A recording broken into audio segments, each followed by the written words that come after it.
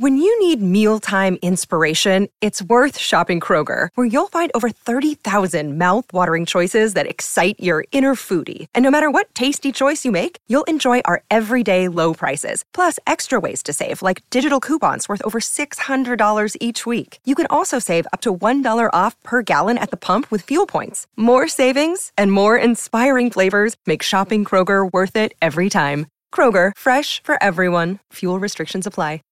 This podcast is a member of the Voices of Wrestling Podcasting Network. Visit voicesofwrestling.com to hear the rest of our great podcasts, as well as show reviews, columns, opinions, and updates across the world of wrestling. To the highway in a brand new day. Gotta let it go.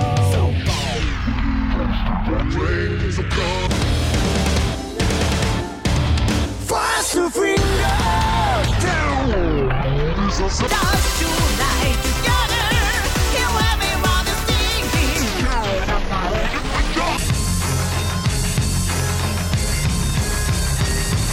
You can't know what your part. Copy from what the show.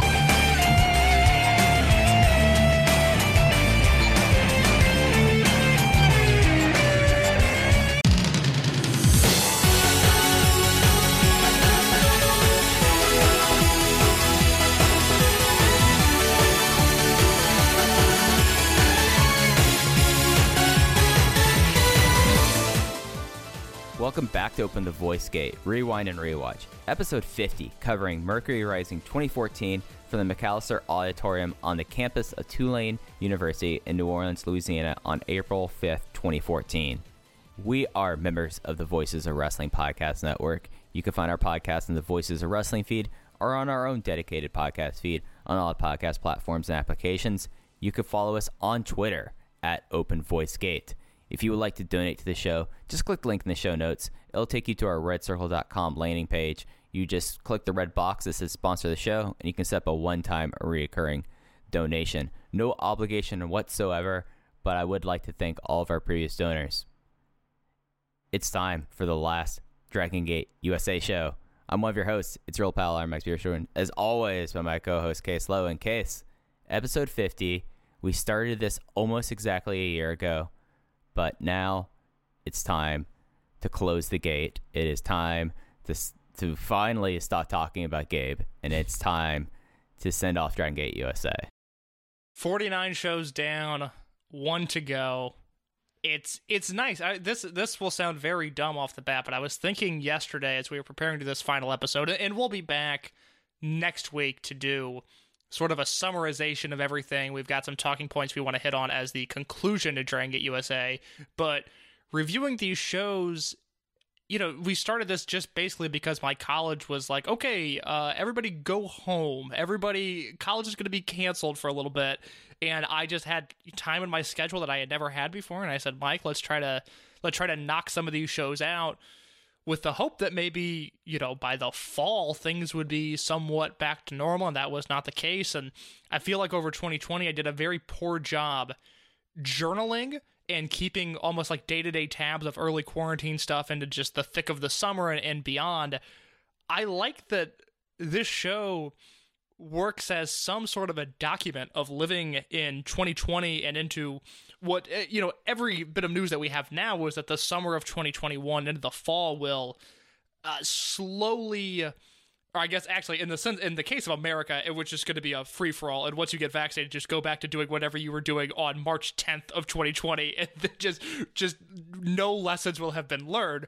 But I like that this really acts as sort of a time capsule for us as to what we spent really our entire 2020 doing into early 2021. So I'm thrilled to be here for the final Dragon Gate USA show, Mercury Rising 2014. Yeah, it's something where a lot of this, at least my intentions with the series, was chronicling with enough distance the history of Dragon Gate USA, this odd and peculiar vestige of another era of independent wrestling that also, in a lot of ways, was very transformative. And I feel like over the last 49 episodes, we've kind of laid out the thesis that a lot of what we see today, you could link back to Open the Historical Gate in July of 2009. But yeah, no, this is like a document of our last year. I would say that combined, we've probably spent 10 hours a week between both of us independently watching the show, us researching, recording the show, me editing it, and kind of putting this all together. So like this is by far the deepest undertaking that I've taken in podcasting and in wrestling podcasting. And it's kind of weird the fact that we'll have an aftermath episode. There might be something else later down the road relating to Dragon Gate USA, but it's kind of weird thinking that after 50 episodes, about 80 hours of audio, that's it. This is the last Dragon Gate USA show, and what a show it was.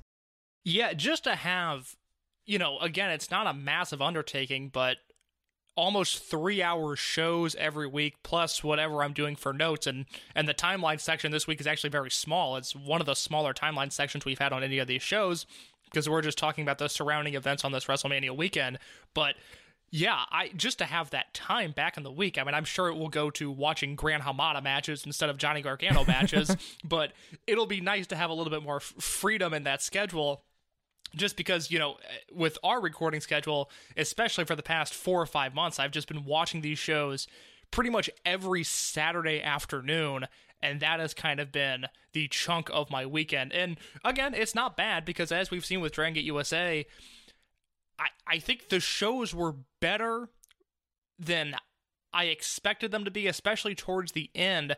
Like, once things fell off a cliff, it was total. There was no point of return. But it took us longer to get there than I thought it would, which is kind of a good feeling, and it was rewarding. And we'll talk more about best shows, worst shows, MVPs, all-time Dragon Gate USA match list, all of that coming next week. Yeah, no, next week we have a lot of stuff that we want to do, and it's not just going to be a list. Well, I know we've talked about some stuff, but it's going to be a pretty cool show. But Case, it is time to get back into the timeline for one last time, and let's talk about WrestleMania Weekend 2014. Yeah, so last week, if you missed that episode, I highly recommend going back and listening to it. We chronicled exactly what happened with the Dragon Gate talent not being on this show, the visa issues that Gabe was attempting to be public about, and kind of using what he was saying privately against him to some extent. We talked about Ricochet winning the Open the Dream Gate title in Japan, and the surroundings that were happening in Dragon Gate. This time we are back on the US indie scene. We are talking about everything that happened on WrestleMania Weekend 2014, and we begin with Evolve 28 Hero vs. Beretta from the McAllister Auditorium on April 3rd, 2014, on a show that featured Biff Busick defeating Drew Gulak, Green Ant defeating Maxwell Chicago. How about that in match number 2, Green Ant versus Maxwell Chicago, AR Fox defeating Caleb Conley, the Bravado Brothers retaining the Open the United Gate belts over Chuck Taylor and Orange Cassidy, and then Ricochet defeats Anthony Nese, Johnny Gargano defeats Rich Swann. In your main event, Evolve title match, Chris Hero defends against Trent Beretta. Mike, do you have any recollection of Evolve 28? So, I did not watch this show. This was not going to take my time. I am looking at the cage match, and a very familiar name to me is defending the Wildcat Heavyweight title. The big thing about this weekend was Luke Hawx, and it's the same thing that happened in 2018. Basically, everyone used his promoter's license. We will get into on the show itself talking about the Louisiana State Athletic Commission, but his champion, one Mike Dell, who is someone that I've seen a whole lot of because he was a big Dallas-Fort Worth guy for a while. So that kind of cracked me up. The main event, Mike Dell. Yeah, well, there's a whole car of Texas guys here because Mike Dell defends the Wildcat Heavyweight title in a dark match over Wes Adams, and then the six-man tag before it, Ricky Starks of AEW fame is in that six-man as well. So there was some car from Texas going to New Orleans, and Gabe booked them not only on this dark match, but Ricky Starks, I think, is on the dark match on all three, the one Evolve show and the 2 Dragon Gate USA shows this weekend. I will say, we spoke a lot about how disappointing Open the Ultimate Gate 2014 was last week. We'll talk a lot about Mercury Rising 2014, and I don't know if I would call this show disappointing, but I certainly wouldn't call it good. Evolve 28, to me, was the most offensive show of the weekend. I remember being so excited for these shows in particular because I don't believe Ring of Honor was running an iPay-per-view that weekend. Even if they were, I knew I was choosing Gabe's product over Ring of Honor's. This was the first WrestleMania weekend where I was like in to an extreme level. This was going to be my weekend, was watching the WWN experience from New Orleans. And this Evolve show, it starts with Biff Busick versus Drew Gulak, which is nice sounding on paper. The issue is that on the live iPay-per-view, the match was unwatchable, and there were huge feed issues throughout this show. If you look at the Larry Zonka review on 411, he has old Gabe tweets embedded where Gabe says, if you are running other programs, please close them if you're having lagging problems. And Larry correctly notes, pretty sure it's your connection, not my Microsoft Word, that is the issue. And then from there, what am I going to do with an 11-minute Green Ant versus Maxwell Chicago match? And even the stuff that you think would deliver, Fox versus Conley, Gargano versus Swan, all of that stuff was disappointing. And the finale of this show, like on Cage Match, if you look at the match times, they're all rounded to the closest minute. But Hero versus Beretta, that main event, was 30 minutes on the dot. I remember that exactly. And it is as bad of a 30-minute Chris Hero Trent Beretta match as there could possibly be. It was so disappointing. There was a ton of Premier Athlete brand interference. This is right around the time, and I talked about this, I think, 2 weeks ago, where Hero comes back to the Indies with a bang. He has the Gargano match and then the AR Fox match. But after he beats AR Fox, it starts to ebb and flow a little bit for Hero because he starts to work with a back issue. He puts on weight again, and he's struggling a little bit. And obviously all of that is forgotten because of his 2015 and his 2016. But this was kind of a murky period for Hero, and that Trent Beretta match is so long and so boring and so disappointing that Evolve 28, for all of the nonsense that has gone on in Evolve, a promotion that has peaked so highly and has hit these dreadfully low floors as well, I really look at Evolve 28 as a low point in the promotion. It is such an ungodly awful show to me. And it's something that when you look at the lineups, you would think okay, there's actually a lot here. And hearing how dreadful it is just I don't know what it is about the McAllister Auditorium, but I feel like that Gargano versus Swan, if they have them for 14-minute match there, that should probably be really good given those two in their chemistry. Ricochet and Nice, given them more time, that should be solid. Gulak and Busick, how many times have Biff Busick and Drew Gulak have had matches in their career? You would think that all these together would put together at least a show that, if not having a really high ceiling, would have a really high floor in it. From the way you're describing it, because I did not watch the show, I don't have any intention to ever go back and revisit the Evolve 28. It's not a fun, bad show. It's just a bad show. Yeah. And it's just something about, I feel like this Mania weekend for Gabe that just, the wheels were already off the cart, but now the cart's on fire. With that, we go to the next day. We go to April 4th, 2014, same building, for a show that was dubbed a Wrestling Odyssey. This was essentially the prototype for the WWN Super Show that would begin in the next year with the main event of Austin Aries and Roderick Strong versus Ricochet and Uhaa Nation.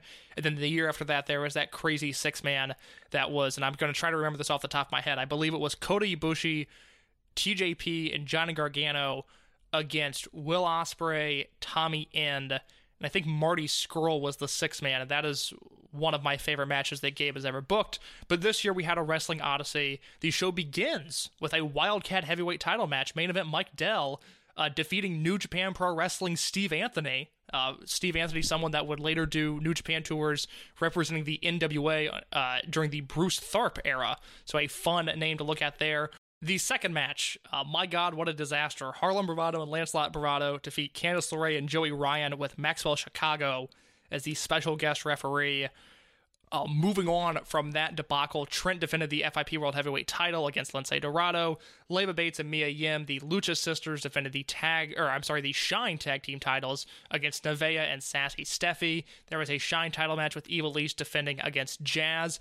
A CZW World Heavyweight title European rules match with Drew Gulak defeating Timothy Thatcher. And then your main event, an Evolve title 3-way 20-minute Iron Man match with Chris Hero defeating Anthony Nese and AR Fox.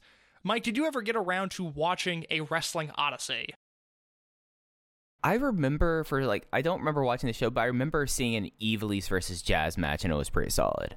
But I don't remember this show. Like, this is also Gulak during, like, the campaign to save CZW phase. So, like, that all lines up. But the rest of this, I mean, just, it exists, you know? Yeah, the undercard is a dumpster fire for a number of reasons. But as it would turn out, that CZW match was incredibly important. That is the first time that Gabe Thatcher had worked a little bit of FIP right before this, but this was kind of Thatcher's first real showcase in a Gabe Sapolsky promotion. And I was going to ask you, because this was a CZW World Heavyweight title match, you know, we've talked about the promotion a little bit when we were covering 2010 and 2011, when you had Moxley and Callahan and a younger AR Fox working the promotion. By 2014, I know this is an insane question, but are you watching CZW at all? No, God, no. So I whenever I've watched CZW, it's because it was for free on High Spot streaming, and I was like, you know what?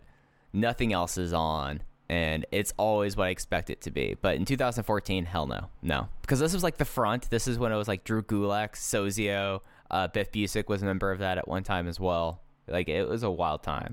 Well, I ask because it fell just out of our timeline, and it was a show that I couldn't remember the exact date, and I wanted to be sure I brought it up at some point, because there's a CZW show at the end of April. It's April 27th, 2014. It is CZW 2 Infinity, and it is from the Fet Music venue that Beyond Wrestling ran. CZW ran there and put on this unbelievable show where the final matches are Kevin Steen versus DJ Hyde, the Juicy Product against the Beaver Boys, and then a 30-minute Drew Gulak versus Biff Busick match. Mike, I bought this DVD. It's the only CZW DVD I ever owned. It's the only individual CZW show that I ever bought. And it was like this weird moment of like, oh, Steen's working for the promotion. They have this cool venue, and Gulak and Biff Busick are doing tricked out grappling in CZW main events. Like, this promotion's kind of interesting now. And then what happened was Gulak defended the title there, and then they ran a show back in Voorhees, I think 2 weeks later, and Biff won the title. But there was some angle that went with it, and people were just like, oh, fuck this. Like, it's CZW. Why did I pretend to even care for just a second? So there was a brief moment here where it was like, hey, CZW, not bad, right? And then it quickly went back to big CZW. And then the other thing on this show was the Evolve title 3-way 20-minute Iron Man match, which I know I mentioned, but this was something that post Dragon Gate USA, Gabe would experiment with some of these like 10, 15, 20-minute Iron Man matches. I don't think they ever got over. I especially, like, this 3-way match was really weird. I just remember this being really disjointed, but this was something that expands past our timeline, but something that Gabe would try in the near future. Yeah, and it's something that Iron Man matches, you know, they happen, and whenever they happen, I'm never really up for it. Like, the best Iron Man match I think I've seen it, other than there was like this, I forget what it was called. It was one of the Joshi Dome shows where they did this really cool Iron Man match that was like 4-on-4, but they did like 5-minute matches, and then the remainder was just the last 40 minutes of it then was just like how many falls to finish. But most Iron Man matches just don't do much for me, other than like Pac versus Omega from last year. Yeah, that is a god tier Iron Man match. I believe the one you're thinking of, because I was just DMing with someone about this. Are you referring to the Thunder Queen battle in 1993? Yeah, that's it, the Thunder Queen battle. If you have not seen that, I would recommend it. Very, very good match. A high point in 90s Joshi. A high point for Ring of Honor this weekend, too. Supercard of Honor 8. This was from the John A. Alario Sr. Event Center in West Wego, Louisiana.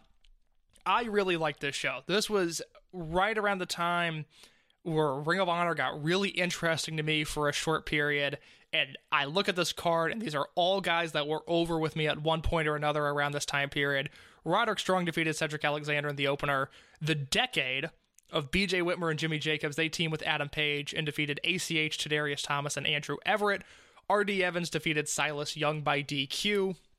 There was a no DQ match with Mike Bennett defeating Mark Briscoe, a 3-way number 1 contendership tag title match with Red Dragon defeating Forever Hooligans and War Machine. And then your big 3 matches ROH World TV title, best 2 out of 3 falls match with Jay Lethal winning the belt in 2 straight falls against Tommaso Ciampa, an IWGP Heavyweight #1 contendership match with Michael Elgin defeating Kevin Steen, in your main event a ladder war with Adam Cole defeating Jay Briscoe. I remember thinking this show was great. Like I said, I really like Ring of Honor around this time period going into the summer of 2014. Mike, did any of this show ring a bell to you? Oh yeah, I'm with you. Like when we were talking about 2012 and 2013 Ring of Honor, I was like, yeah, I wasn't really like paying attention at this point. This was about when I was getting like straight back onto Ring of Honor, and I think a lot of people were as well, because like the decade is something that definitely resonates with me a whole lot there. And then, you know, the real kind of beginning of the ROH Ring of Honor, or the ROH New Japan relationship there, and then of course this like lethal match where he gets the TV title, starts his run to becoming the double champion. And then I remember this ladder war being insane, especially considering, and I guess this might be a good place to talk about this case, running in Louisiana is a very, very troublesome thing because of the State Athletic Commission and the fact that they were able to do this match when everyone else on the weekend was very testy about what you could do and what you couldn't do was kind of remarkable. Well, I was reading in The Observer around this time period that this match almost did not happen, not because of any athletic commission issues, but supposedly the story goes that Jay Briscoe, on his way to the airport for this match, was wearing a necklace with a grenade on it, and he realized it when he got to the airport, put it away in his bag, and then sent that bag through the x-ray machine. And luckily, before he did that, he told the TSA agent, hey, I have a grenade necklace in my backpack. It's a necklace. And as the story goes, as Dave put it, that the only reason he wasn't arrested on the spot was because he told the TSA agent beforehand. But this match almost did not happen because Jay Briscoe wore a grenade necklace to an airport. I mean, that's, Jay Briscoe, everyone.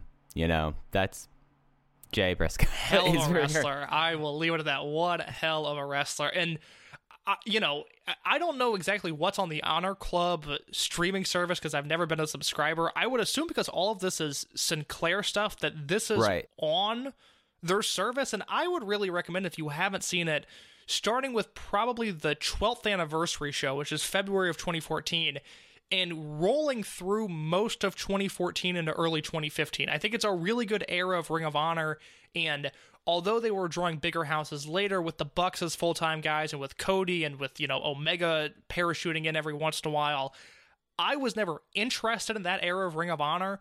This era I'm super interested in, and I think there's a lot of good stuff on those cards, so I would recommend that. I would also recommend, if you're a High Spots Network subscriber, checking out the 2014 WrestleCon Super Show. This was from the Sugar Mill in New Orleans, Louisiana, and it opened with Andrew Everett defeating Cedric Alexander and Trevor Lee in a 3-way rematch from their PWG match that was just a few weeks before this. Mike, before I run down the rest of the card, did you remember that Everett Alexander Lee 3-way at PWG? Oh, of course. That's a match that, for all three of them, kind of catapulted them from being the Carolina guys into becoming independent stars. This was the match that probably, in a lot of ways, Alexander, of course, was doing some Ring of Honor and was kind of a known entity, but for Everett and Lee, who were just CWA Mid-Atlantic guys, this was or CWF Mid-Atlantic guys, this was a huge stepping stone, and probably part of the reason why Trevor Lee's in WWE, Cedric Alexander's in WWE, and Andrew Everett spent all that time in TNA was because of this this 3-way dance in PWG.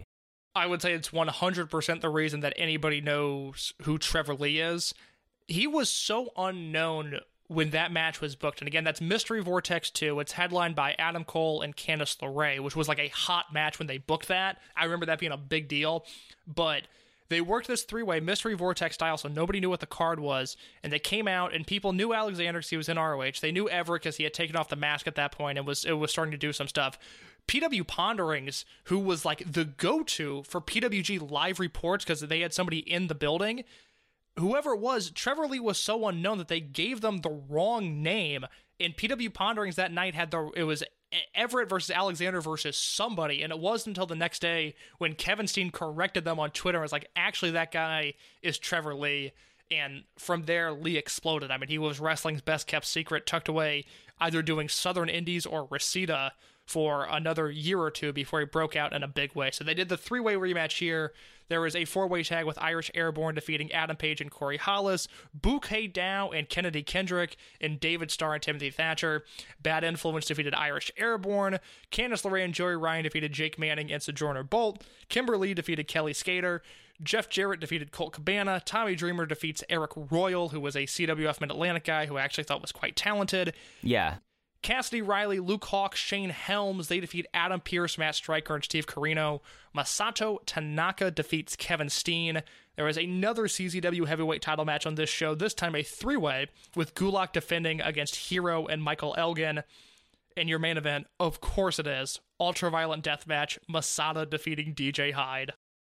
I'm just wondering how they got a death match in there, because the Sugar Mill is where WrestleCon ran the next time, and it's smack dab in the middle of New Orleans. It's not like how the Pontchartrain Event Center is in Kenner, and it's kind of out a little ways. Like, this is, you can't really hide it. So I'm wondering what they did and what was the plunder there because of how restrictive the Louisiana State Athletic Commission was. I know I've seen the show. I cannot say I've seen that match, though, but I would recommend Masato Tanaka versus Kevin Steen. That was everything you would want it to be. Yeah, and this is an interesting kind of show. Like, they built this as a CZW/PWG co-produce, and, you know, this is very much a high spots kind of show looking at this. I'm glad you said that, because Cage Match does bill it as CZW and PWG present the WrestleCon Super Show. I don't think there was any branding of PWG or CZW on this card. There's obviously the CZW World Heavyweight title match, but I feel like at the time everybody knew that this was a WrestleCon promoted event and not PWG and CZW. Right, yeah. I think it must be a weird German way for Cage Match, you know? Our final note, and it's twofold here. We actually are going to go back to the Newswire for a second. I unfortunately left this out of our booking talks last week when we were talking about all the talent that was on and then off the show. But one of the first names announced for the New Orleans Gabe weekend were the Young Bucks, because, you know, they were the tag team champions for a lot of 2013. They were feuding with the Bravado Brothers. But on January 17th, Gabe said, "We regret to let me try that again, Mike. We regret to inform you that the Young Bucks had to cancel their appearance at the WWN Live Experience in New Orleans due to a contractual obligation. We understand that the Young Bucks had no choice in the matter, and we welcome them back in the future." Mike, they would never return, but they would be in Tokyo, Japan on April 6, 2014 for Invasion Attack 2014. They were in the opener against the team of El Desperado and Kota Ibushi. The more things change, the more they stay the same. That was an IWGP Junior Heavyweight Tag Team title match. Also on this show, who could forget Daniel Gracie and Rose Gracie against Takashi Iizuka and Toru Yano. The Ryusuke Taguchi versus Prince Devitt singles match. This was Devitt's final New Japan match. And then the tag that followed with Okada and Yoshihashi defeating Bad Luck Fale and Tama Tonga that led to the debut of AJ Styles in New Japan Pro Wrestling. And then the show closed out with Ishii defending the Never Openweight title against Naito. Doc Gallows and Carl Anderson defending the IWGP tag belts against Hiroki Goto and Katsuyori Shibata. And a brilliant IWGP IC title match to close the show with Shinsuke Nakamura winning the belt from Hiroshi Tanahashi. Yeah, this is just like tremendous. The prior golden age of New Japan just kind of in action right here, Case. I mean, we have matches on the show that, like, I think I was higher than Dave on all the matches. It was 4 stars or better. Like, this was a show that probably had about 6 4-star matches on it. It was an insane show. Yeah, that was something that ended up being lost a few years later, was that for a while, WrestleMania weekend consisted of all of these shows in America and then a New Japan Sumo Hall show on that Sunday morning. And the year before, it was Okada and Tanahashi at Invasion Attack, which is probably their best match and one of the best matches ever. And then this year you had Nakamura versus Tanahashi. I think the next year was Styles and Ibushi maybe, but that was just a weird thing that gets lost in the shuffle of the history of WrestleMania weekend supercards. Is for a while you had one of the biggest New Japan shows of the year happening on that weekend as well. Yeah, and this was like a traditional thing because it was early spring, and I forget the bash shows when they like the big sumo tournaments, but this was like in between like because they go one Tokyo, one outside Tokyo, one Tokyo, one outside Tokyo. This was like at a period that was like an off month for sumo, so that it was easier to get into Sumo Hall at this time. They just always kind of corresponded with WrestleMania weekend. And with that, Mike, we have talked about Evolve. We have talked about A Wrestling Odyssey. We did our final Ring of Honor check-in when this show began. It was a promotion carried by Davey Richards, Roderick Strong, and Eddie Edwards, and the Kevin Steen versus El Generico feud. It is now a product of Sinclair Broadcasting, and it is Adam Cole and Jay Briscoe in your main event. We have the WrestleCon Super Show. We talked about a New Japan show that had the Young Bucks, the finale of Prince Devitt, and the debut of AJ Styles. And now let's put a bow on Dragon Gate USA. Save big on your Memorial Day barbecue, all in the Kroger app. Get 3-pound rolls of juicy 80% lean ground beef for $3.49 a pound with a digital coupon. Then get select varieties of flavorful Powerade, Body Armor Super Drink, or Arizona tea for 77 cents each, all with your card. Shop these deals at your local Kroger today, or tap the screen now to download the Kroger app to save big today. Kroger, fresh for everyone. Prices and product availability subject to change. Restrictions apply. See site for details. Let's do that. As I said at the top, this is Mercury Rising 2014 from the McAllister Auditorium on the campus of Tulane University in New Orleans, Louisiana on April 5th, 2014. And the show opens up to a empty ring, and we start with the 6-man tournament semifinal match. AR Fox, Rich Swann, and Ricochet going up against Chris Hero, Masato Tanaka, and Roderick Strong. The fall was Rich Swann getting a rolling cradle on Chris Hero in just under 30 minutes. Yeah, this is almost like a WrestleCon type dream match. It's Hero, Tanaka, Roddy, which is obviously the only time they ever teamed together, and then Fox, Swann, Ricochet. I want to ask you off the top, Mike, just because we've watched all of these shows and AR Fox and Ricochet were feuding for most of them, does it bother you at all that they were a team in this match? No, because like this kind of, in this, the way that he set this up, I remember Gabe saying like these are like the 3 true-born Dragon Gate USA guys are going to be on one team, and for this and for like this kind of tournament, and as being someone who loved the Chikara King of Trios in his heyday, it kind of worked for me there. The thing that took me aback was the fact that this opened and went 29 minutes until I went and saw, oh wait, the WrestleCon Super Show was happening right after this, so that all the losing team all needed to get across town to the sugar mill immediately. But I was okay with the trio setup there. It made sense, but I guess it's because at this point, like, my expectations were so low. I'm like, you know what, that makes sense. Yeah, I am in complete agreement with you there. And yeah, this did open up the show, and it did go 29 minutes. It was a show that was almost booked backwards. I mean, I know it concludes with the tournament, but this was the real main event, and Gabe wanted to make sure that it got time before Hero and Tanaka had to split. Mike, did you notice that in the front row was one Mr. Green Lantern fan? I felt like this promotion was really on death's doorstep, when I turned on this show, and staring me dead in my soul was Green Lantern fan. Yeah, I mean, it's kind of impossible to avoid that guy when you see him. It's just something about this show. Like, we talked about this last week. The auditorium did not feel like a bad venue, like in general, but it's just everything else about this presentation was just so bad at this point that I had other reasons for this to be on death's door.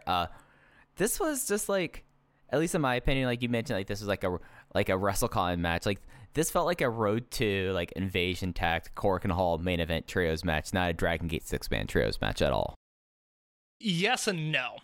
I will say this, I gave it 4 stars because I really did think by the end of it was a great match. It does have a pretty big lull in the middle where it's just a little pedestrian. They're trying to feel each other around. I will say, to me, it was very intriguing to watch Masato Tanaka in particular work this style, work with Fox, Swann, and Ricochet, because it made me think like, wow, I really think this guy could have done Dragon Gate tours. You know, he showed up at Kobe World a few years ago, but that's not what I mean here. I mean, he was working with guys that were flyers, and I thought held up really well with them. But to me, the undoubted MVP in this match, and the guy that makes this go from like, oh, that was fun, to, oh my god, this was so great, is Roderick Strong. I thought he was just on another planet, even compared to Ricochet, Swann, Fox. This was the Roderick Strong show to me. I thought everything he did looked so crisp and energetic, and to me, he is what took this match from being fun to being great. Yeah, I think that Strong at this time period, like, pretty much up until, like, he left Ring of Honor and kind of floated around before he went to WWE, he was, I mean, he had a claim to being at least, like, the USA MVP, if the USA MVP existed at that time. He just is such a solid wrestler. For me, the lull was just too heavy. It was too long of a lull. There was just and that's how, like, a big thing about this show is that the matches kind of just existed, and they kept on going, and a lot of finishes out of nowhere. Like Swan getting a pin here on a rolling cradle, which, I mean, for Swan, as someone in this act, you'd pick him as the person that's going to eat the fall here, and he gets the pin on here. I thought that was some really kind of smart booking in that way, but this match, like, just, it was good, not great, and it's just long for, like, the fact that it should have been, like, a main event there, and it just did not have anything other than being perfectly fine for me to go as high as you did. We watched 50 shows, and this was far and away for me the hardest show to review, because with the exception of one promo that isn't even a spectacular promo, it's a show that exists entirely as non-canon. These are all standalone matches, and it's not a great show. Like, the matches aren't very good. It's insane. It was really hard for me to write some notes on this stuff. Like, again, I really liked Roddy here. That was a talking point I wanted to make going forward, but oh my God, what a weird show. I mean, it really does feel like, had this show just been branded, you know, WWN Expo or whatever Gabe wanted to call it, it does not feel like a Dragon Gate USA show, whereas even the night before, with the lack of Dragon Gate talent, with some of the horrible matches that we saw, I was still like, yeah, there's kind of a Dragon Gate USA quality to this. We at least know some of the stories. There are some angles that are progressing that would end up being blown off on later Revolve shows. This is just a show of matches. Yeah, and there's just no heart to it. Completely. I can say this now. Like, I don't think when Gabe sent the Bravados and Bad Influence to the ring, I don't think he thought in his mind, this is the last Dragon Gate USA show ever. Maybe he did. I would love to know. But it is really worked like it is the last Dragon Gate USA show ever. Yeah, and it's one of those things that, like, watching this show, there was some outright bad stuff, and then the rest of it was just kind of mediocre to me. Like, some of it, like, I'm looking at my star ratings. My highest star rating for anything on the show is 3.25. Like, it's just not a good show to me. So what did you give the opening tag? Was it 3.25? 3.25, yeah. I'm higher on some of the stuff than you are. That's very interesting. I did not anticipate that going in. It's just like, this show is so lifeless. Like we said, that last show was kind of the wake. This is like, oh, we all have this obligation to be here even though we don't want to be here. And it was wrestled like, I'd rather be somewhere else. Yeah, there's an element of grief to this show for sure, and I don't know what stage this falls under, but Mercury Rising, something has died, and we are all paying the price for it. Yeah, and we got our first shout-out in this match to Elmo Boudreaux, who is the Louisiana State Athletic Commissioner on site here, who now I think is a good time to talk about the Louisiana State Athletic Commission. As a lot of people may remember, in 2018, that was a big topic because Louisiana has one of the more, I don't want to call it regressive, but it is one of, it's just an insane thing. Like, it's strict. It's strict for no solid reason. I mean, I am someone that, you know, I fully believe that there should be like full commissions. I believe that there should be some sort of players association / union, something that like there's an agreement there between promotions, and the promoter should have a license, because then you make sure that they actually are running things on the up and up and have like ambulances, EMTs, and things like this. But it's something that like I did a little bit of research into like the build up to this thing, and then the reflection of this for the next New Orleans WrestleMania. And it seemed like that this WrestleMania weekend paid the price so that Joey Janela Spring Break 2 could just do everything and break all the rules, because Elmo Boudreaux was a part of that show at Spring Break 2. However, he was mentioned a lot, very obliquely, and there were like rules about you're not supposed to be doing pile driver, so we saw hot shots and things like that because it's not technically a pile driver. you're technically not supposed to do any dives or anything from the top rope to the floor. And that's not to say about blood, weapons, or anything else. Maybe it's a good thing the Dragon Gate guys didn't come over this weekend.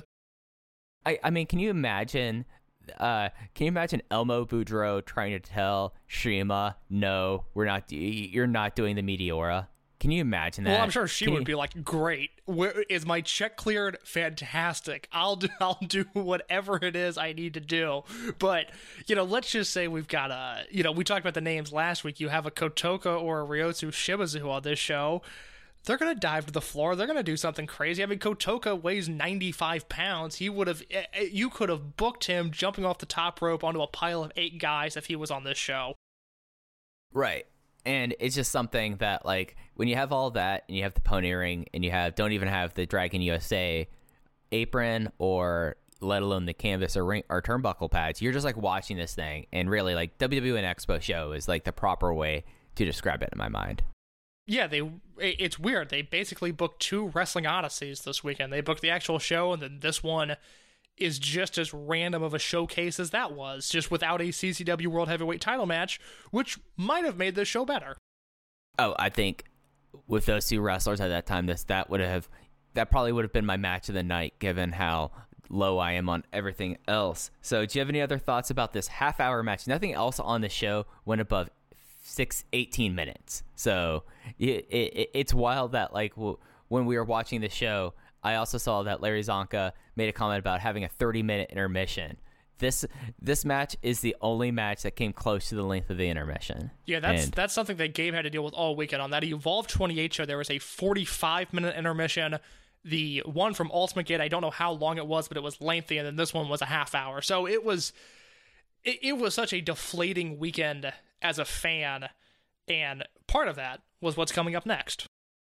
Yeah, so we had a promo here. Chuck Taylor came out. He was very sad. He came out and cut a promo about the Gentlemen's Club's dissolution. I assume that's what it was because you can't hear a damn thing on the microphone. But then Maxwell Chicago came out to console him. And I have something that we'll get into the match itself. But then I don't get Maxwell Chicago and why he's out here. But he wants to cheer up Chuck Taylor. You can't really hear a thing, and this sucks. And we had a match, and that led to Chuck Taylor versus Maxwell Chicago. Maxwell Chicago came out, and they flashed Larry Dallas's nameplate on the screen, which was a sign of bad things to come. It's crazy that Maxwell Chicago ended up on these Dragon Gate USA shows because, I mean, he seems like he's one of the first American meme wrestlers on the indies.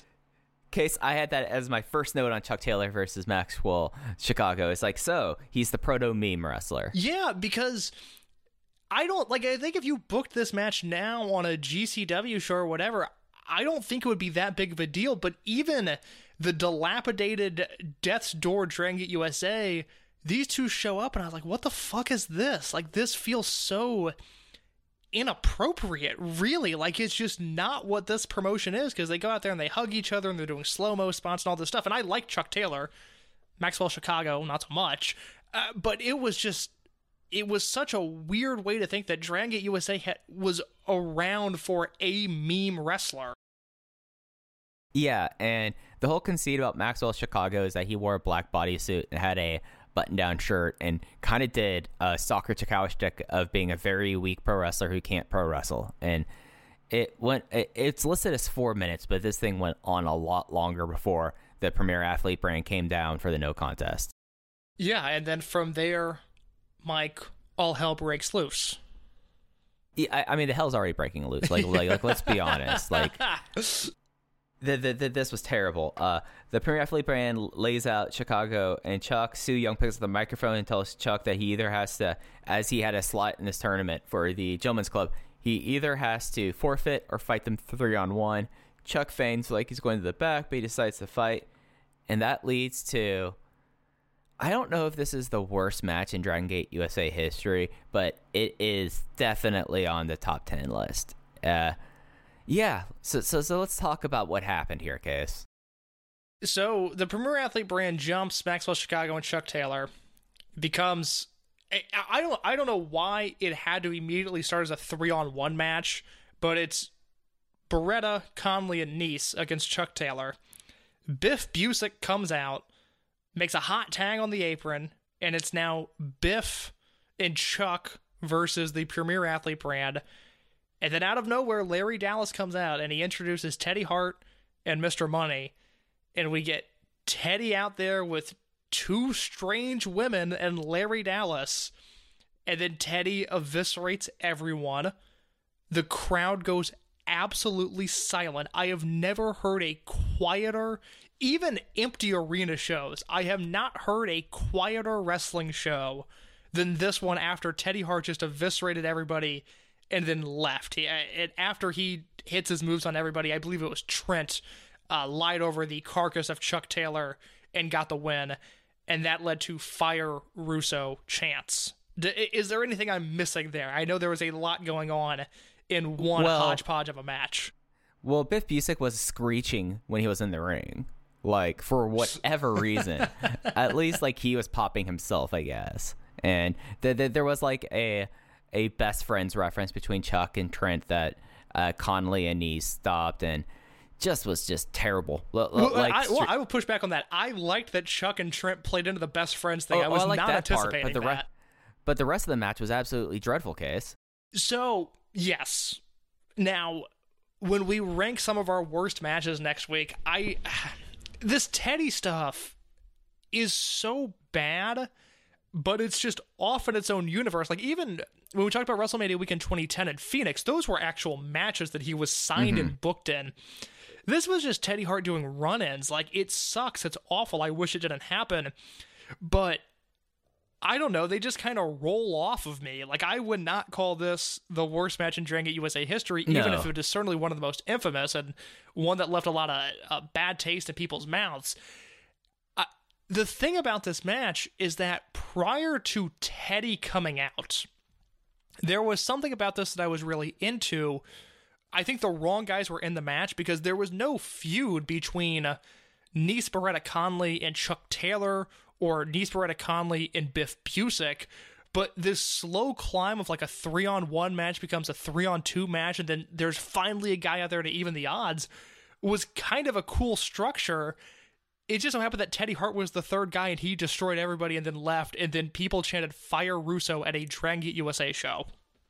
Yeah, like the idea of Chuck has no friends, and then Biff Busick decides, I'll be your friend, buddy, and then someone else joins in and makes it a full match. Like, that's actually a pretty cute storyline, and I'm not against that. It's just the fact that, like, everything was happening. Like, and when you compare it to, like, the other Teddy Hart things were just dreadful matches after dreadful Tommy Dreamer appearances. Like, no, this is not the worst match Dragon Gate USA history. It absolutely is one of the more infamous ones. It's just utterly bizarre, and I've never seen a crowd be killed for the majority of a show after this match. Gone. Because this was only they match were 2. Gone after this. No interest in anything else.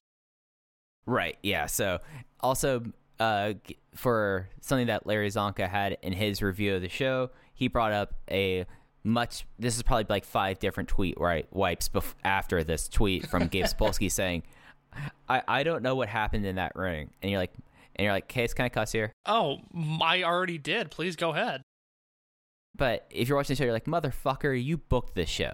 You knew exactly what was going to happen. And even if by having Teddy Hart come out there after last night and knowing what kind of wrestler and person Teddy Hart is, motherfucker, you knew exactly what has happened. You can't play cute with that. Like, that was just an epically bad thing. Like, that is, I have not seen crowds outside of, like, horrific injuries really turn on a show live as fast as that. Like, don't try to say, like, oh, anything can happen in Dragon Gate USA. No. We've watched now, this is your 50th show. We know how meticulous you are about a lot of these things. You don't get that. You don't get that opportunity to play a cue and say, I don't know what happened there. Fuck you. No. It wasn't even fun like the Royal Rumble crowds that would turn against the Rumbles. This was just a crowd that was like, oh, shit, I guess I gotta sit here for the rest of the show. Like, should have gone to Ring of Honor. This sucks. I can't believe I'm here now. Let me throw this at you as just an idea of what they could have done, because I guess you're right. The idea was that Chuck had no friends and was starting to, people were going to fight alongside him and he was going to build new friends. Let's say that this is somehow Nese Conley Beretta against Chuck Taylor, and then Swann comes out, and then Gargano comes out, and you do Ronan versus the Premier Athlete brand. I know Swann was already booked, Gargano was already booked. Logistically, it didn't make sense. But wouldn't that have been an interesting match structure? Oh, for sure. And then you'd have like the storyline of, oh, wow, because of all this, they saw what happened with Chuck Taylor, and given the last 3 years, they decided to get back on the same page for this one night only. And it would have, I mean, we'll talk about the Gargano stuff in just a minute. I did not remember the character going in that direction. I thought it was a total face turn on this show, or at least that's what I was anticipating. And that would have turned Gargano face. It would have been interesting. I would have liked to have seen that because, again, I think the structure of the match prior to Teddy Hart coming in was actually very interesting, and I was starting to get, like, once Biff came out, I was like, all right, I'm kind of into this, and then I remember Teddy came out, and then Teddy did come out, and I was like, alrighty, let's go home, boys, let's wrap it up. Just a hilariously awful, wrestle crap-worthy wrestling match. Truly, it's truly, like, fun bad. It's just, now that we have 7 or 8 years of distance from this, I'm no longer invested in this promotion. All I could do was sit back and laugh. I was like, this is really funny that this is on the final Dragon Gate USA show. Yeah. And imagine, like, I don't know how they would have found out or who would have told them. Like, I don't know this for certain, so I'm not going to be telling stories out of school, but just imagine Ricochet coming back, and they're like, oh, how did the Dragon Gate USA weekend win? And having to explain this to Okamura, to Shima, to all the higher ups in Dragon Gate. Like, imagine trying to be like, well, this is what the guy that you have in charge of your Western expansion decided to do on one of the biggest weekends of the year, and a weekend that Dragon Gate knows is important to their history. Like, Dragon Gate knows what what 2006 did for its promotion. Like, imagine, like, what a slap in the face that would have been to have that described to you as, this is what this guy did, and oh yeah, it was in a 6-man tag. Whether or not Dragon Gate guys were in this match, the fact is, if they would have been on these shows in any capacity, it would have been a liability. They would have been at risk to be injured or embarrassed in some way, shape, or form, and it's probably for the best that they were just not in sight at all this weekend. No, absolutely. Staying in Japan and having a show this day was a lot better move than flying people over to New Orleans for this. Yeah. This is just like the weirdness of the show continues. Like, this show just does not get back on the rails after this moment. No, things go, I wouldn't say downhill, but they don't exactly pick back up in the next match. Yeah, the next match is the final semifinals match of the 6-man tag team tournament. It was the former Chikara Sekigun of Lince Dorado and the Colony, consisting of Fire Ant and Green Ant, defeating the Bravado Brothers and Moose in 11 minutes when Green Ant submitted Lancelot Bravado with the Chikara special. In case, before we even get into the match itself, the crowd does not care at all about anything at this point. No, and to be fair, not that I want to be fair to Teddy Hart. I don't think that's Teddy Hart's problem. I just think this was the biggest paint-by-numbers 6-man tag that has ever existed. What they were doing wasn't wrong, but it was thoroughly uninteresting. It was just 2.5 stars. Like, 11 minutes, 2.5 stars, and that might be me being charitable there. I was proficient. at the same rating, so I think we're in the same boat there. It was, because I think Lince Dorado is a fun wrestler, which at one point I don't think I had that opinion, but even when he showed up in 2009, 2010 in this promotion, the work that I've seen him do on 205 Live in recent years, and then here, it's like, man, I kind of wish he would have got booked more places. He was always someone that was entertaining. I don't think ever was ready or primed or deserving of a main event run somewhere, but I look at him on this show, it's like, yeah, that's somebody I'd like to have on my cards. Like, he's a solid professional, and of the Bravado Brothers who are champions, Moose, who was this blue chip prospect who Gabe thought he was going to have for a long time, and then he bounced to Ring of Honor next month, and the Ants, who are pros at this point, it was Dorado who I thought was the more interesting guy in the match.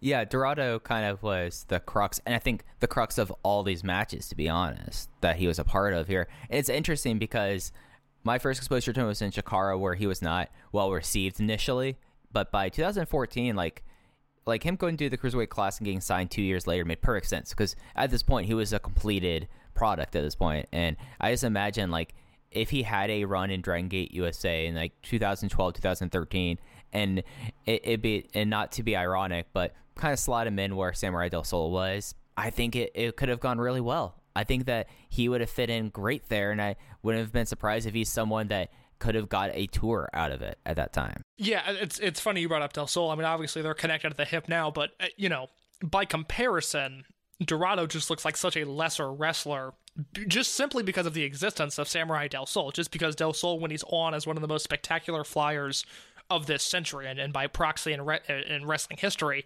So he was always, the guy that just wasn't good enough.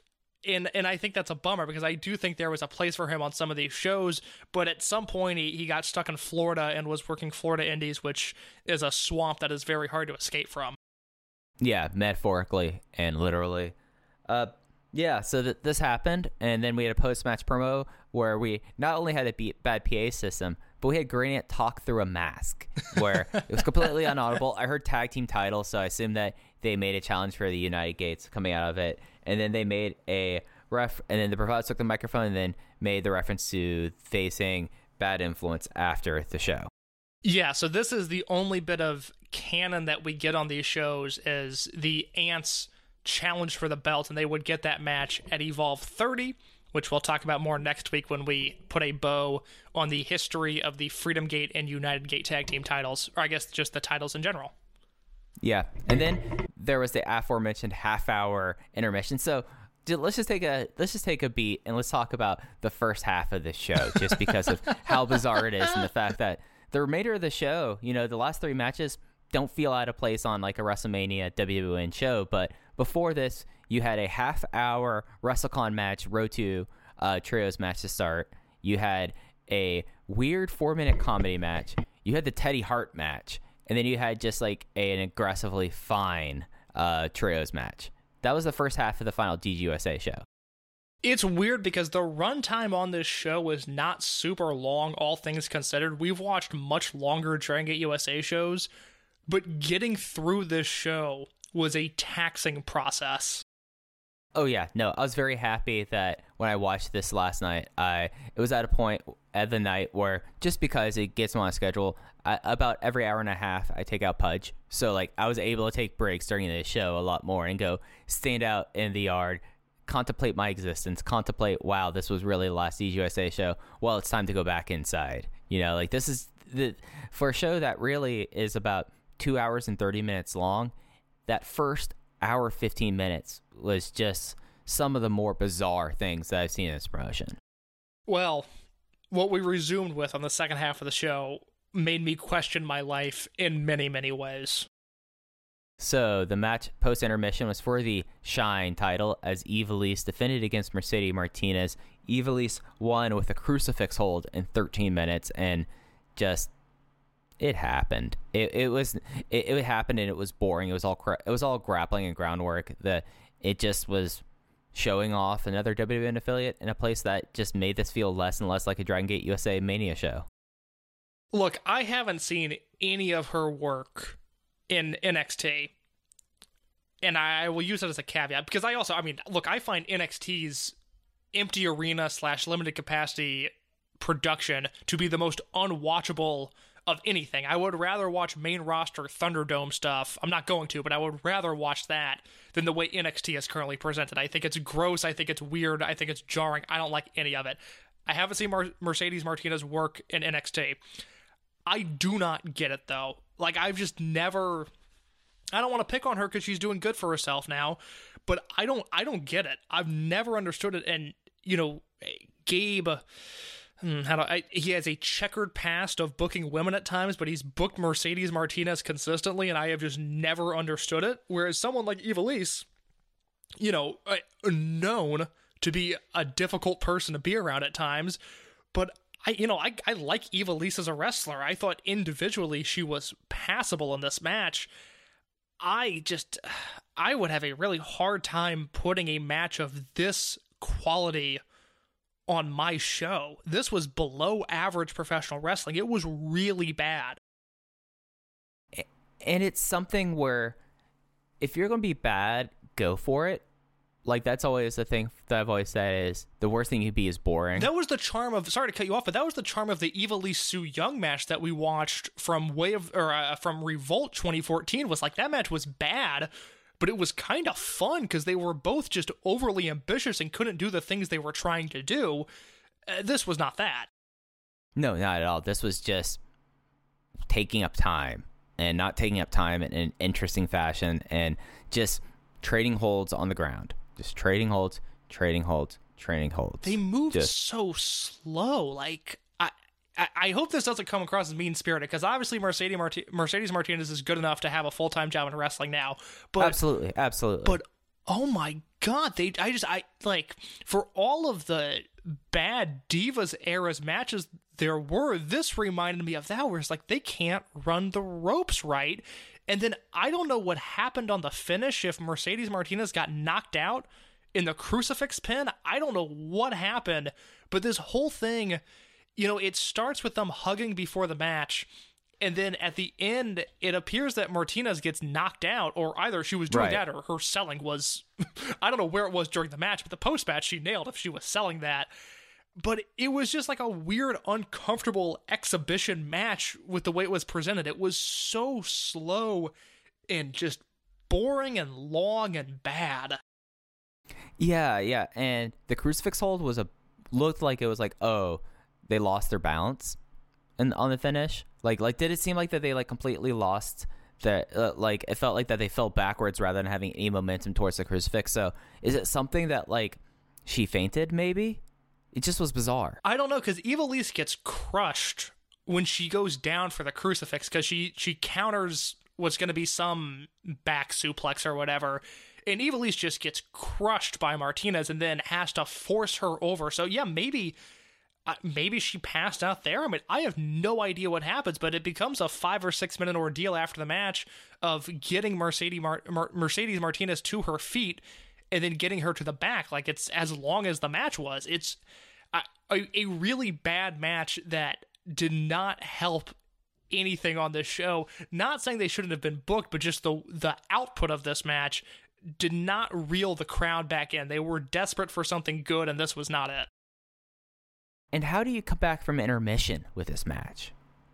Like, that's the thing that gets me too, is like, you look at the remainder of the show, like, I would have probably put the three-way trios match to start back from intermission, and you put this match right before the main event, Like, you don't start back from intermission after having a first half of your show that completely killed your crowd dead with another match that the crowd is just like, oh, we have more wrestling after we've been sitting around for half an hour. We have to sit through this another 11 minutes of a bad match.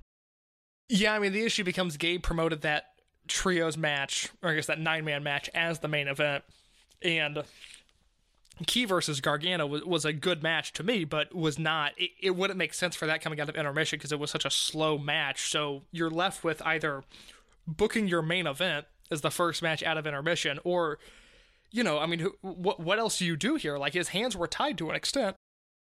I mean, I don't believe his hands were tied because it was all a situation of his own making. Though. Yes. Yeah, that is fair. He was the one that said, like, oh yeah, this has always been our main event. This should be our main event. Dude, you didn't even have anyone from Japan over in this. This is not a Dragon Gate 6-man match, other than you saying that this is the legacy of it. And and spoiler alert, it's by far the worst 6-man match that Gabe has run in this. And at least I would have a chance to hype up the crowd a little bit. And then Low Ki versus Johnny Gargano totally fits as a main event. Like, he created this scenario for him. He made his bed. I think that's very fair.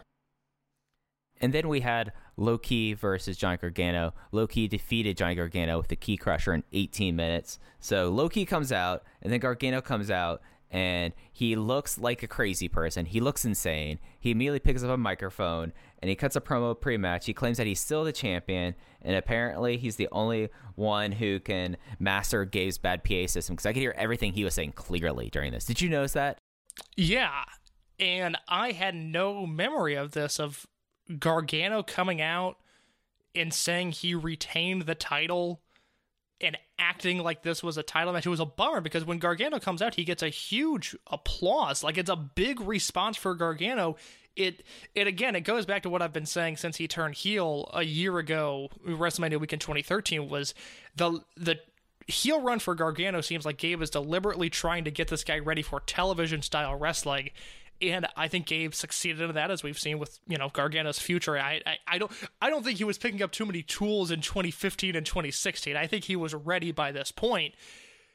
So he gets this big babyface applause, and then he grabs the mic and it's like, I'm still the champion. I retained my title. And I was just like, oh, come on. Like, nothing on this show is going to be good, is it? It's just is head scratching. I don't remember this going anywhere either. I don't know if this story ever progressed past this weekend. The next Evolve show is Evolve 29, and Gargano works Biff Busick, and he gets his jaw broken in that match.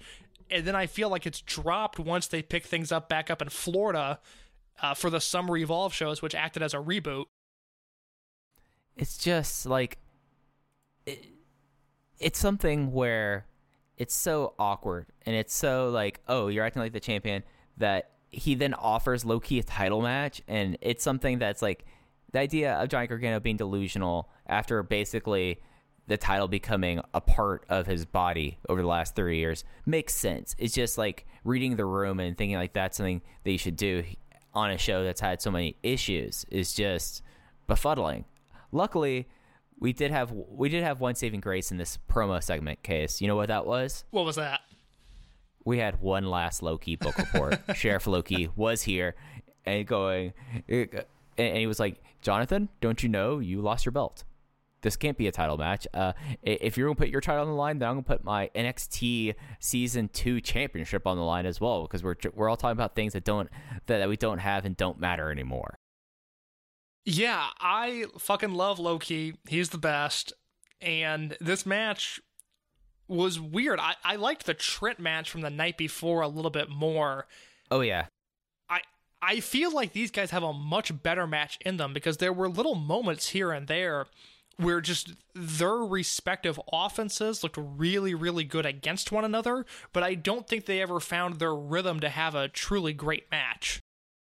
Yeah, and there's not a lot of emotions there with it, and it was just something like, there were pieces in this match, like there was a really cool counter that Gargano made into hitting the lawn dart that was like, all right, so these two guys do have chemistry. It's not like that these two guys just don't work well together, it's just this match that they put on was not a great match. This was another one of my 3.25 star matches on here, Case. Like, it wasn't a bad match. It just was, like, very just not what you were hoping for. Very underwhelming. This is the bad pizza 3.25 star match. You had the key crusher out of nowhere, and it just was not wrestled like a big match. Not like a back and forth of trading holes and then a sudden key crusher as if he was hitting a time cue. It's like, okay, match is over. Time to go for the key crusher. That's it. Yeah, I thought the finish was super anticlimactic, which is a bummer, because it reminded me a lot of the opening six-man, where it started kind of slow and the middle wasn't really grabbing me, but once they got going, I was really, really into it.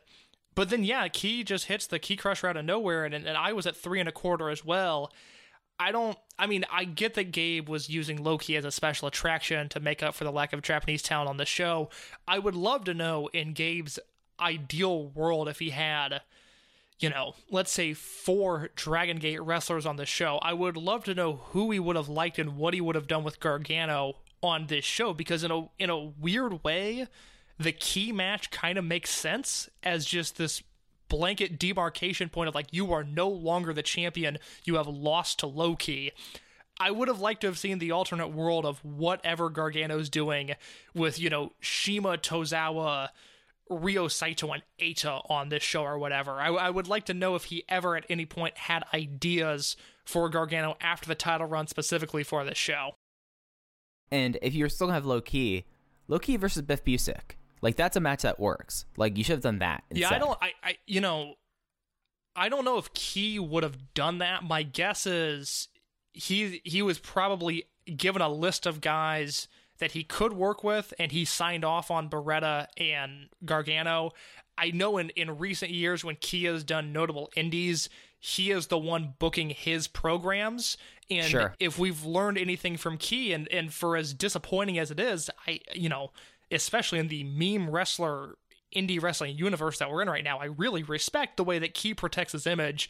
And for as awesome as Low-Key versus Biff Busick would be, I just don't see a world where Key...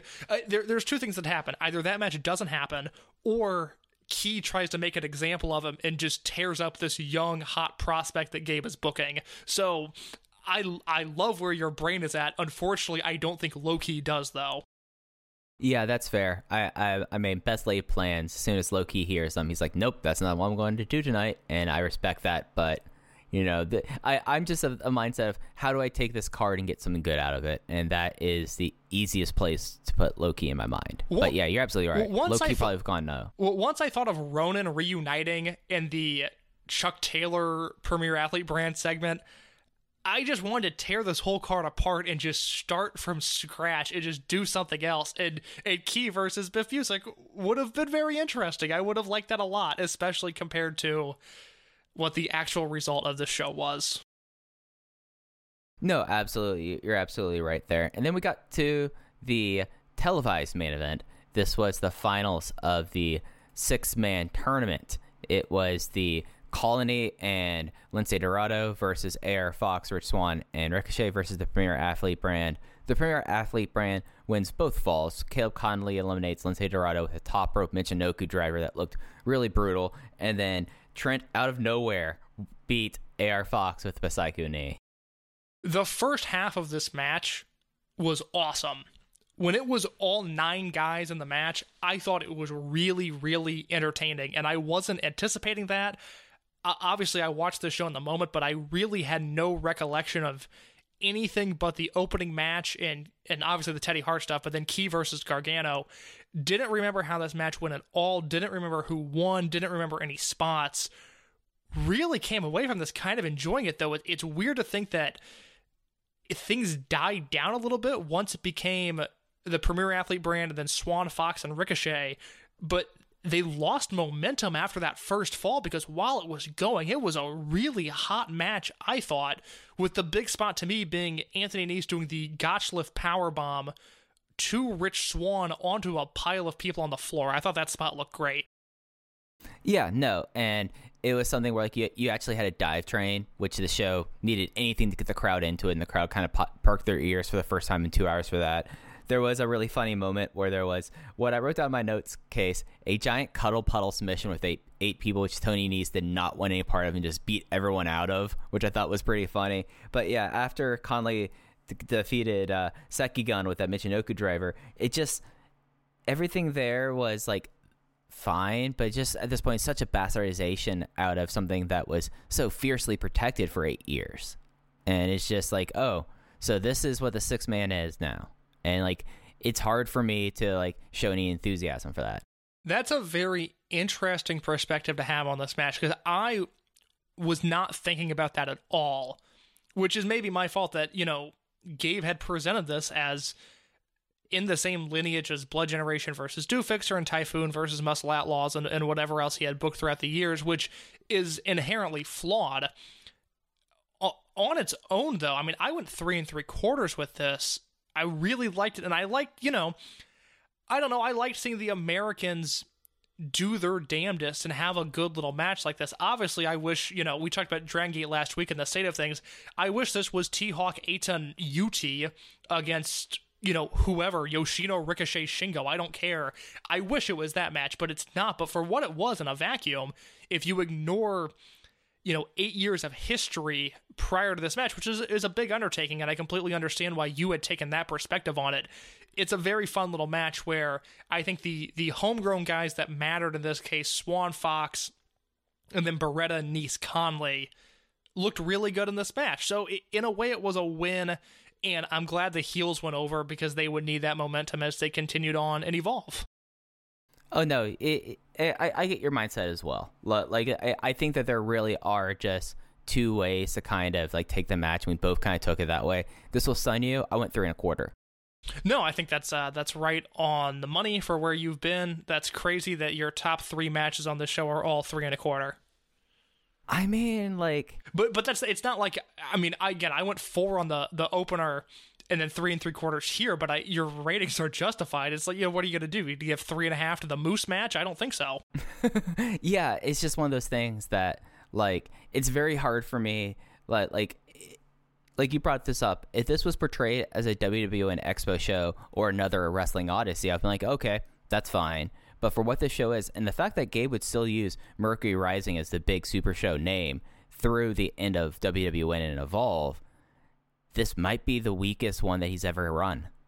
And I have to reflect back on the history and how I view these things. Yeah, I feel like towards the end there, he was really scraping the bottom of the barrel to get some of those 6-mans booked. And I will try to find a specific example as we kind of hit the backstretch of the show, this final match. But there was a point in time where it's like, oh, that's the 6-man this year, and then it would always be fine. But yeah, I mean, well, God, he booked TDT guys a few years ago, didn't he? I'm looking at the 2019 one, the final Mercury Rising, right, and it's Damnation against AR Fox and the Skulk, which is just insane to think about. Yeah, it's, you know, it's unfortunate that this gimmick really died with a whimper. He didn't even book one. I guess he booked one in 2018. This is the one I was thinking of, but it opened the show. The next time they were in New Orleans, the 6-man on that show was AR Fox, DJZ, and Trey Miguel against Austin Theory, Travis Banks, and Zach Wentz. And that was the opening match on that show. Now, I remember that match, and I remember that match being awesome. This whole show is very good. Zack Sabre Jr. versus Sawa, Sekimoto versus Keith Lee, and then the incredible Riddle versus Will Ospreay main event. Mm-hmm. But yeah, I mean, he gave up on this concept seemingly after 2013, with the exception of the revival that he did in 2016 with the Evolve 1 guys versus the UK talent, which, again, that match is awesome.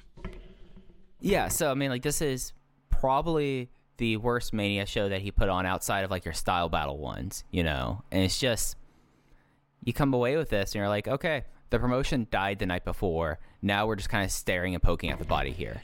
That is something I will circle back to next week. That is something for me to think about as to whether or not this is the worst WrestleMania weekend show that Gabe ever booked, because I do not have an answer to that right now.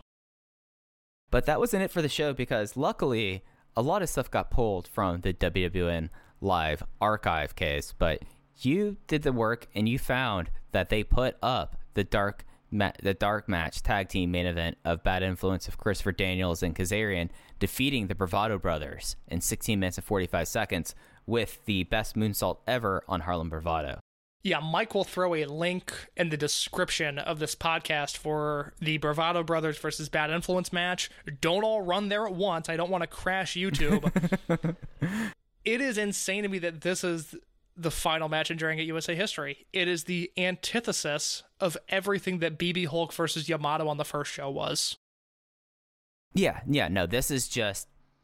we missed apparently a long promo case. Like, I'm happy about this, but it just was Gentleman's 3 at best. You know what this was? This was an awesome OVW match in a bad Dragon Gate USA match.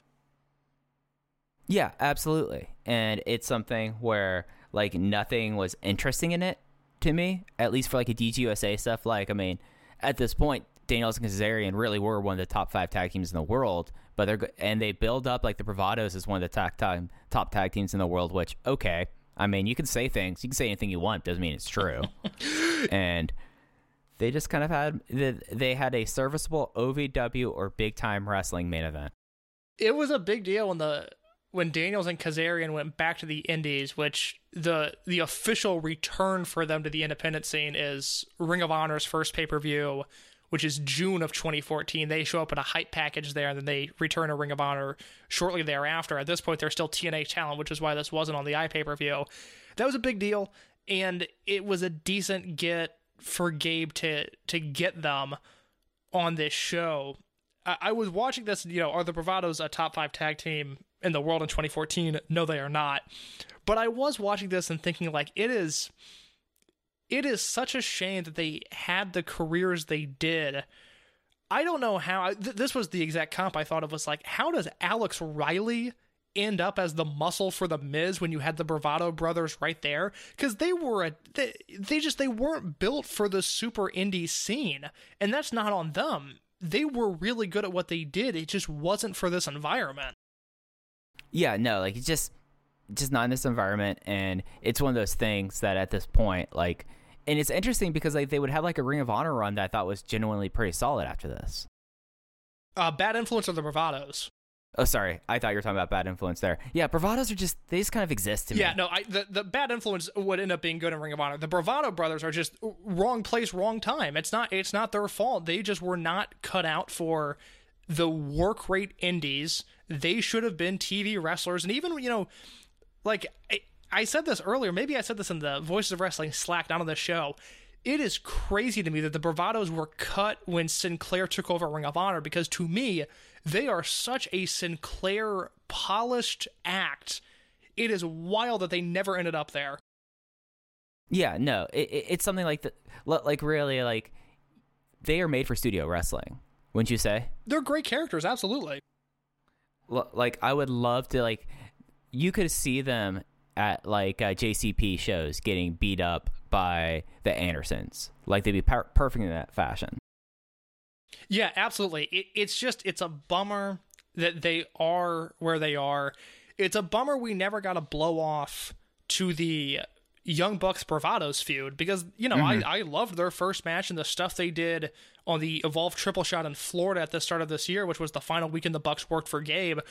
I really liked all of that stuff. We just never got a definitive blow off, which, you know me, I would put faith in the Young Bucks having a great blow off brawl with anybody, the Bravados included. It's just very funny to me that this is the final match of the promotion. This just by the book, basics, fundamentals, like, these guys are solid pros tag team match. Whereas, this promotion kind of thrived off of innovation and guys doing things differently, and this match was just not that. Oh, no, that's fair. Yeah, I mean, like, it's just not that, and it's just something that, like, if I was in New Orleans, I wouldn't want to stay for this match. No, I think that's very fair.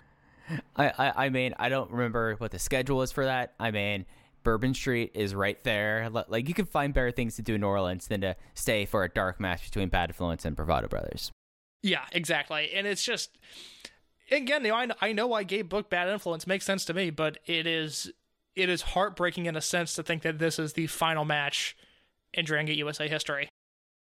Yeah, that's it. And that concludes the history of Dragon Gate USA as an in-ring property. I know that next week we'll be talking about the final announcement of when it closed. We'll be talking about plans. We'll be having a pretty deep aftermath discussion about this. But, Case, did you have any other big thoughts on the show before we got out of here? I'm looking forward to next week. Like I said, we're gonna close out the title history, so you know exactly where those titles ended up. We're going to talk about, obviously best matches in the promotion, worst matches in the promotion, best shows, worst shows. I've got a list of events that happened after Dragon Gate USA closed that I think will really surprise a lot of people, just to put into perspective how long Dragon Gate USA has been inactive. And, we'll put a bow on everything. So 50 shows completed, reviewed. We've watched every single thing that has been made available to us in the history of Dragon Gate USA. It is sickening to think about, and at the same time, I'm incredibly excited at wrapping this up and happy with the way this turned out. Yeah, no, this was an absolute pleasure, Case. There's no one I would have rather done this than with you. There's no one that would have done this with you other than me, Mike. Have you thought about that? I mean, I would say, hey, Alan, would you want to do this? But then I feel like Sarah might, just be like, put the kibosh on that pretty quickly. No, Sarah's too busy watching her IWTV subscription. Sarah Forel, loving the U.S. Indies right now. Can't get enough of that stuff. I mean, I've heard decent things about this Beyond series that's going on there. But, and there's always Paradigm Wrestling, Paradigm Pro. And you know how I feel about. Of course, taking over Wednesday nights, the most talked about show on Wednesdays. Exactly. So that's going to do it for this week, and that's going to do it for the history of Dragon Gate USA. Next week, we will be having our wrap-up, aftermath, and talking about in greater detail and greater context just the 50 shows that were Dragon Gate USA. You could follow the podcast at Open Voice Gate. I'm at Fujiheya, and Case is at _ in your case. But for Case, I'm Mike, and thanks for listening to Open the Voice Gate. Take care. Save big on your Memorial Day barbecue, all in the Kroger app. Get 3-pound rolls of juicy 80% lean ground beef for $3.49 a pound with a digital coupon. Then get select varieties of flavorful Powerade, Body Armor Super Drink, or Arizona tea for 77 cents each, all with your card. Shop these deals at your local Kroger today, or tap the screen now to download the Kroger app to save big today. Kroger, fresh for everyone. Prices and product availability subject to change. Restrictions apply. See site for details.